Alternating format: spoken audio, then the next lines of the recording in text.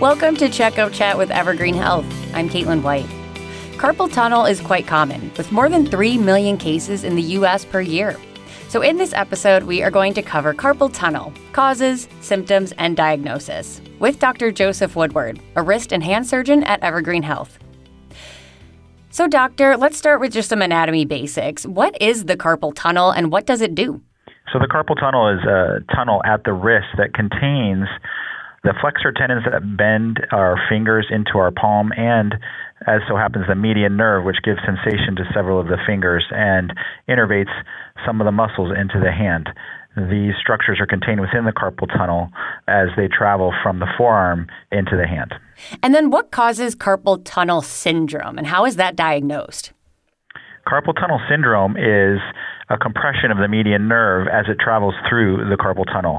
And it's a constellation of findings that we see upon examination and with history of numbness of the fingers, usually the thumb, index, middle, and sometimes the ring finger, which is the nerve, the area innervated by the median nerve. And it also can cause some pain at the wrist that can seem like aching or shooting pain that can travel up into the forearm.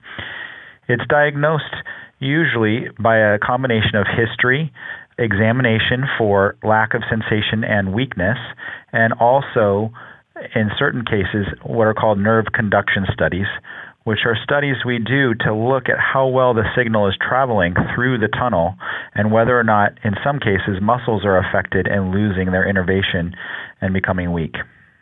Now, how would someone know if their wrist pain is something more? Like, how do you know when it's just maybe overuse, I was sitting weird, or when it's time to go to a healthcare provider?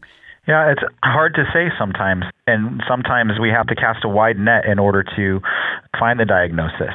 It can be things such as tendonitis or arthritis, and all that plays into activities or overuse. But one of the classic things for carpal tunnel is numbness. We also see a pattern of numbness that's often worse at night, or holding in our hands in a certain position, such as driving or holding a newspaper. And when those things are occurring, that is classic for carpal tunnel. Now, if someone has carpal tunnel and they don't know it and they kind of just brush off their symptoms, will this cause further damage? Yeah, that's one of our concerns and why we always recommend at least getting it checked out. There are mild cases of carpal tunnel that do not need surgery or invasive treatment and can be treated conservatively, and the earlier we catch it, the better. But in certain cases, what we start to get worried about is permanent nerve damage from long-term compression.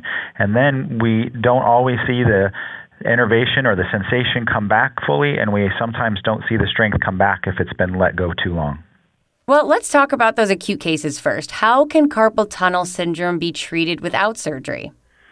Yeah, in mild cases or cases that seem to be coming on without severe weakness, we can treat these usually with a combination of rest and certain types of braces that we can use at night.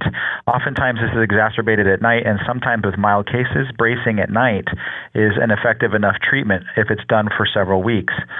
If symptoms don't improve with bracing, then often surgery is recommended to try and take the pressure off the nerve. Well, that leads me into my next question. When does the conversation start to center around surgery? And then what does the surgery process look like? What's recovery time like and stuff like that? Yeah, so we get to surgery when we see weakness or numbness that's becoming more permanent. We also use the nerve conduction studies I spoke of earlier as a guide. When we get these, they often categorize these cases as mild, moderate, or severe in terms of the compression of the nerve. With mild cases, we often try the bracing we discussed, but with moderate or severe cases, there's concern that letting it go unchecked can lead to that permanent nerve damage we discussed, so we usually recommend surgery in that setting. Surgery is an outpatient surgery. You come and go the same day, and it has a relatively quick recovery. We ask you to take it easy, usually for a couple weeks after the procedure, and I, for example, do it endoscopically through a small incision that minimizes the downtime.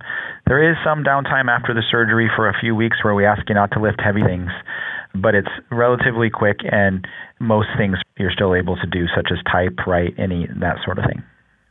Well, doctor, as we wrap up here, it sounds like any kind of wrist pain, you should talk to your doctor, but is there anything else you want people to know?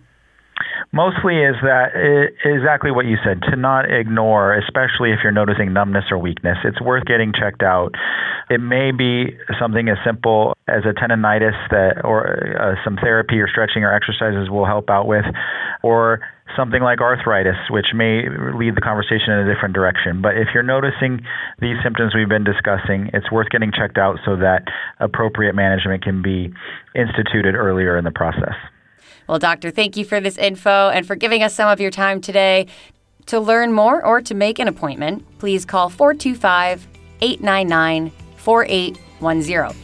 That's 425-899-4810. Or visit evergreenhealth.com/ortho-sports-medicine. This has been Checkup Chat with Evergreen Health. I'm Caitlin White. Stay well.